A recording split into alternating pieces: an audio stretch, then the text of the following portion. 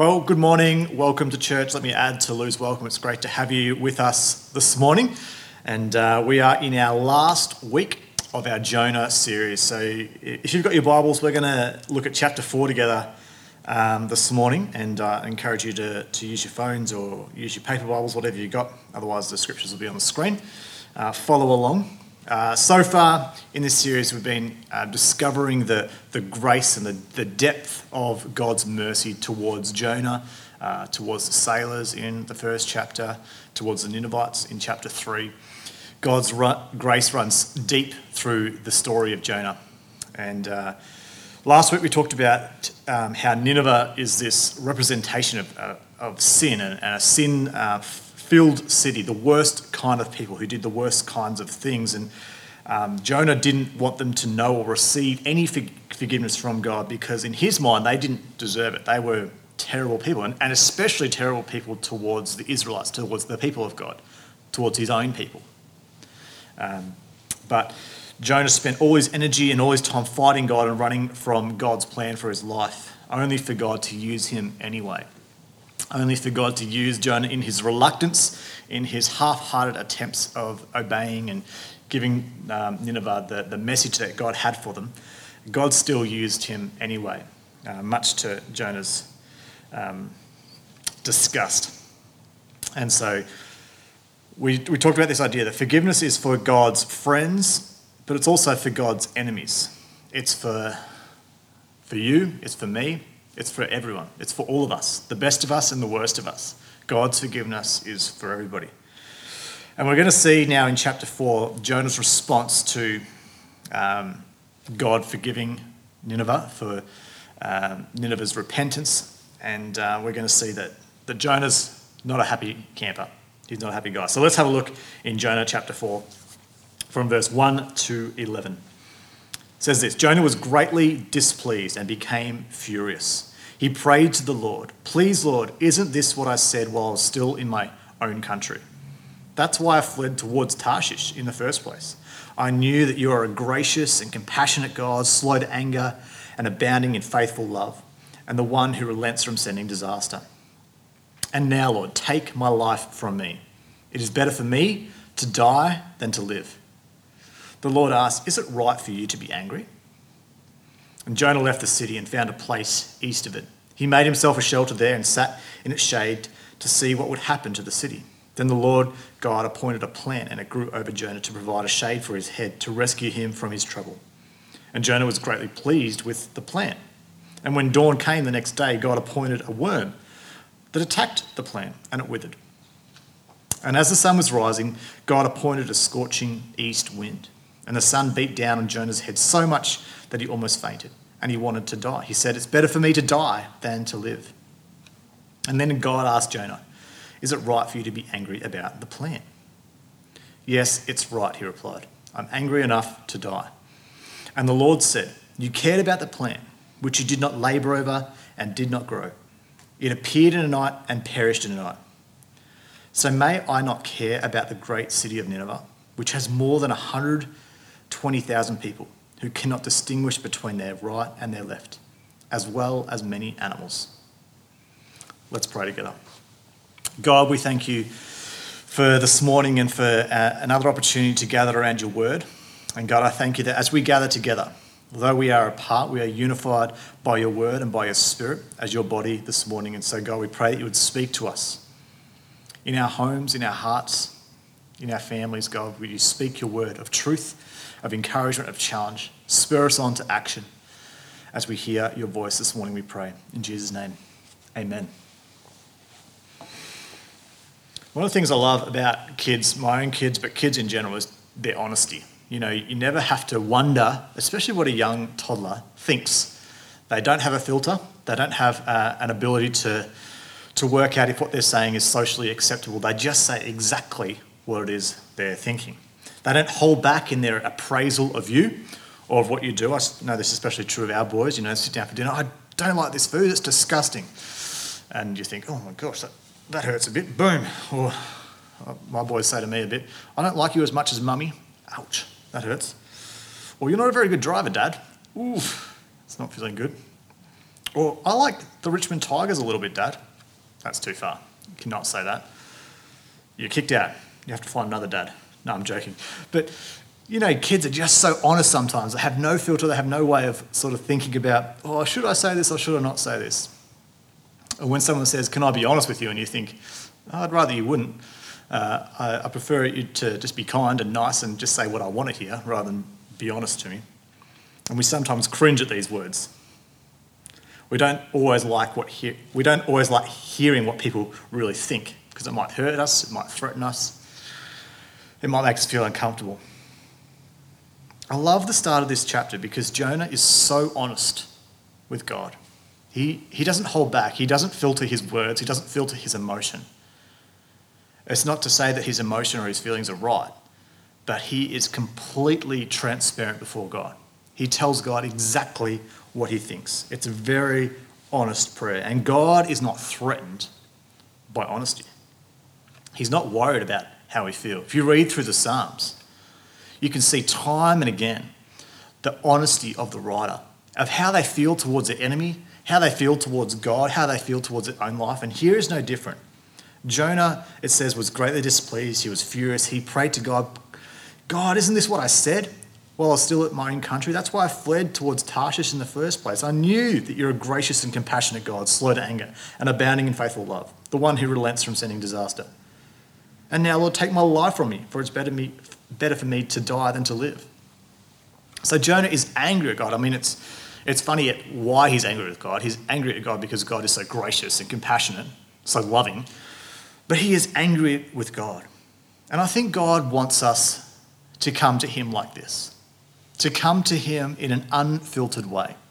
He doesn't want us to come and pray to him what we think he wants to hear, but he wants us to come to him as we are, as we feel, expressing exactly what's on our minds and what's on our hearts. Do you ever have those certain feelings about life or what God asks of you that you don't feel good about, you struggle with, you disagree with perhaps even? And maybe you even struggle to wholeheartedly obey God in certain areas of your life. God wants you to bring those cares, those concerns, those feelings of hurt, of anger, of frustration, of confusion. He's not threatened by honesty. He's more worried about your facade. God loves when we come to him as we are, with what we have. Jesus did this. You think about this back in the Garden of Gethsemane. Jesus did this, and he was without sin. He expressed his feelings towards God. Here's a little snippet in Luke 22:42.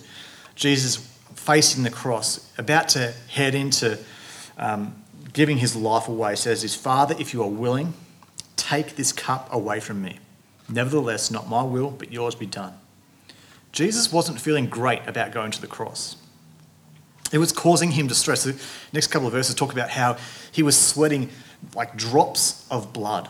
He was that anxious. He was that worried. It was causing him that much turmoil. And he was honest before God. God, if I don't want to do this. I do not want to go to the cross. I do not want to die. I do not want to face this the way you're calling me to. I don't feel good about it.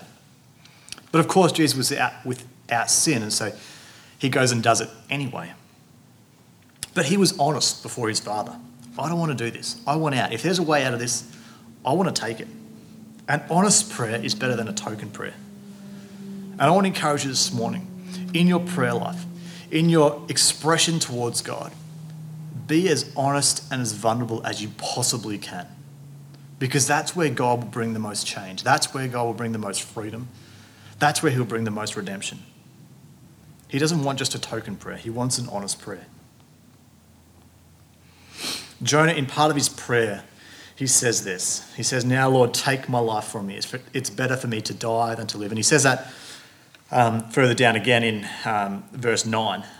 It's better for me in verse 8, it's better for me to die than to live. Jonah, throughout this whole story, has a very selfish focus. The whole time when you read this story, you can see that Jonah is really only concerned about himself, about his own well-being, about his own desires, about his own sense of safety and concern. He's only concerned about himself. And we're going to see that part of Jonah's problem, part of why he felt so angry towards God was because of his own selfishness. It's better for me, he says. Don't worry about what's good for somebody else. Don't worry about what is good for the Ninevites. It's better for me in this situation for me to die. I mean, we can relate this to our current climate with the COVID restrictions. There's people like this. It's better for me not to deal with restrictions, for me to go out and do whatever I want to do. And we don't think about the vulnerable. We don't think about those that we're really protecting by heeding the restrictions. And some people don't want to heed to the current restrictions, and they're echoing Jonah's cry. It's better for me to live without them. I don't care about others' health like I care about my own. I care about my own lifestyle more. It's better for me. What's God's response to this overwhelming sense of selfishness? Does God come down hard on Jonah? No, God just simply asks Jonah a question. Is it right for you to be angry? God is so gracious to Jonah. There's no condemnation, it's just a question. Just an ability for God to use the situation to turn Jonah's mind towards an alternative, towards thinking a different way. God, when he hears our honesty, doesn't want to come down hard on us and say, you shouldn't think like that. He doesn't do it like that. He just causes us to think, to see a different perspective, to ask us a question. He does it with this loving kindness, to give us a heart check, for us to inquire about what real truth is. Is it right for you to be angry? Is it right for you to feel this way? Is this how you should be feeling? And of course, most of the time when we come with these frustrations, we know, no, it's not how I should be feeling. But when we come to God with our honest prayers, God is able to use that to turn us around and reorientate our heart towards the way he wants us to be. Then it goes on after God asks this question, is it right for you to be angry? And it talks about this part where Jonah goes out of the city. And I love this verse in verse 6. God appointed a plant and it grew over Jonah to provide shade for his head to rescue him from his trouble. And Jonah was greatly pleased with the plant. It's like the first time Jonah is happy in the whole story. And it's around a plant. I mean, I'm sure my wife would love this verse as well, I'm sure. Like a plant, what could you possibly get more excited about? I wonder if it was variegated. I wonder what sort of plant it was. Was it... Anyway, he's just happy with this plant that's over his head that he had nothing to do with. God provided it for him. God was gracious enough to give him the plant. But Jonah was happy with the plant. He wasn't happy about Nineveh repenting from sin. He wasn't happy with God rescuing him from certain death in the choppy waters, but he was happy with a plant. Jonah is out of the city at this point, and he's perched himself up on this east side of the city to, I think in his mind, hopefully watch it burn. He's hoping that, the message of prophecy he brought, remember in last week's, or in the last chapter, Jonah's message was, in 40 days, Nineveh will be overturned. Nineveh will be destroyed. But little does he know, he's the one that's about to be scorched by the sun.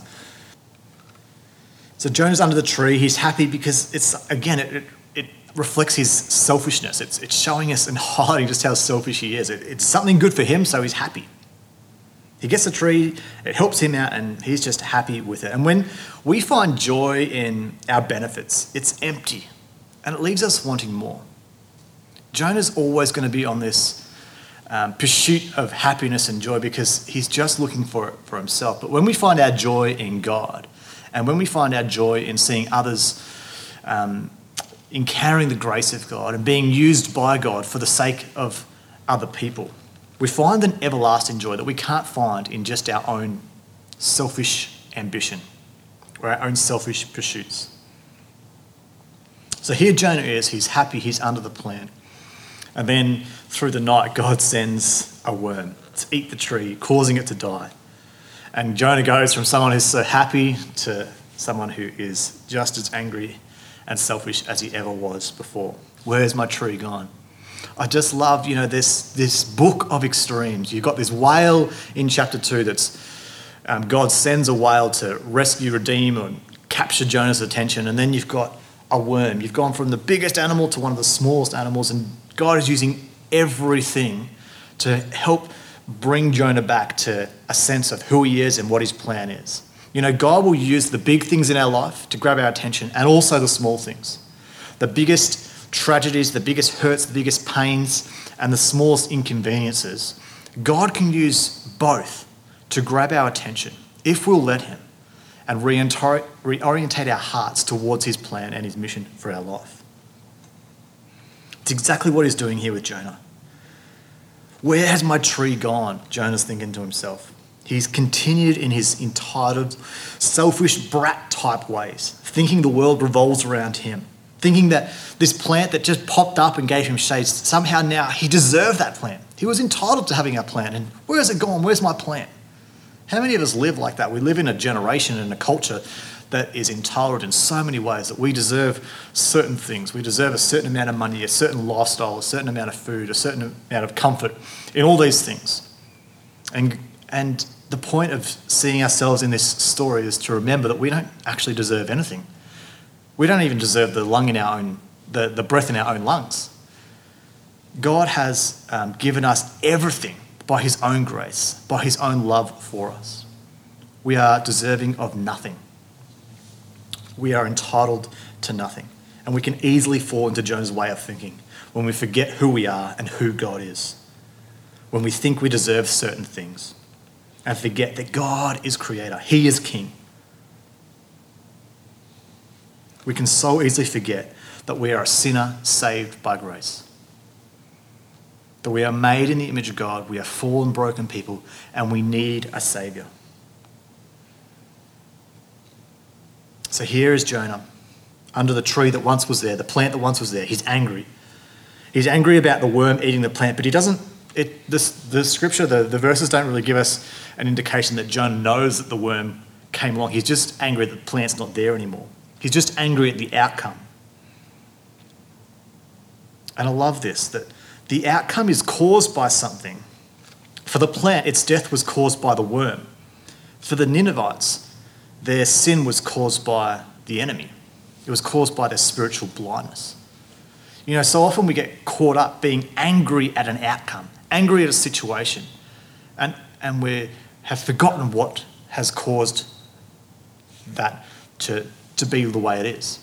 You know, Ephesians 6 verse 12 says, our struggle is not against flesh and blood, but against rulers, against the authorities, against the cosmic powers of this darkness, against evil spiritual forces in the heavens. So often we get caught up on outcomes instead of causes. We think that people are sinful and broken because of their own selfishness and desires, and we forget that there is a real battle going on for humanity, a real battle going on where the devil seeks to kill and destroy, and the Father seeks to love and redeem. Your life, the people in your world, the people you like and the people you don't like, we're all together in this same cosmic battle. Our battle is not against the people we see or even the outcome we experience, but it's against the evil at work. We don't fight our way back to God by raising our voice and by shaking our fists. We fight our way back to God and fight for others on our knees in prayer, understanding that it's a spiritual battle. There are spiritual forces at play. Honest prayers, heartfelt prayers for our redemption and for the redemption of others.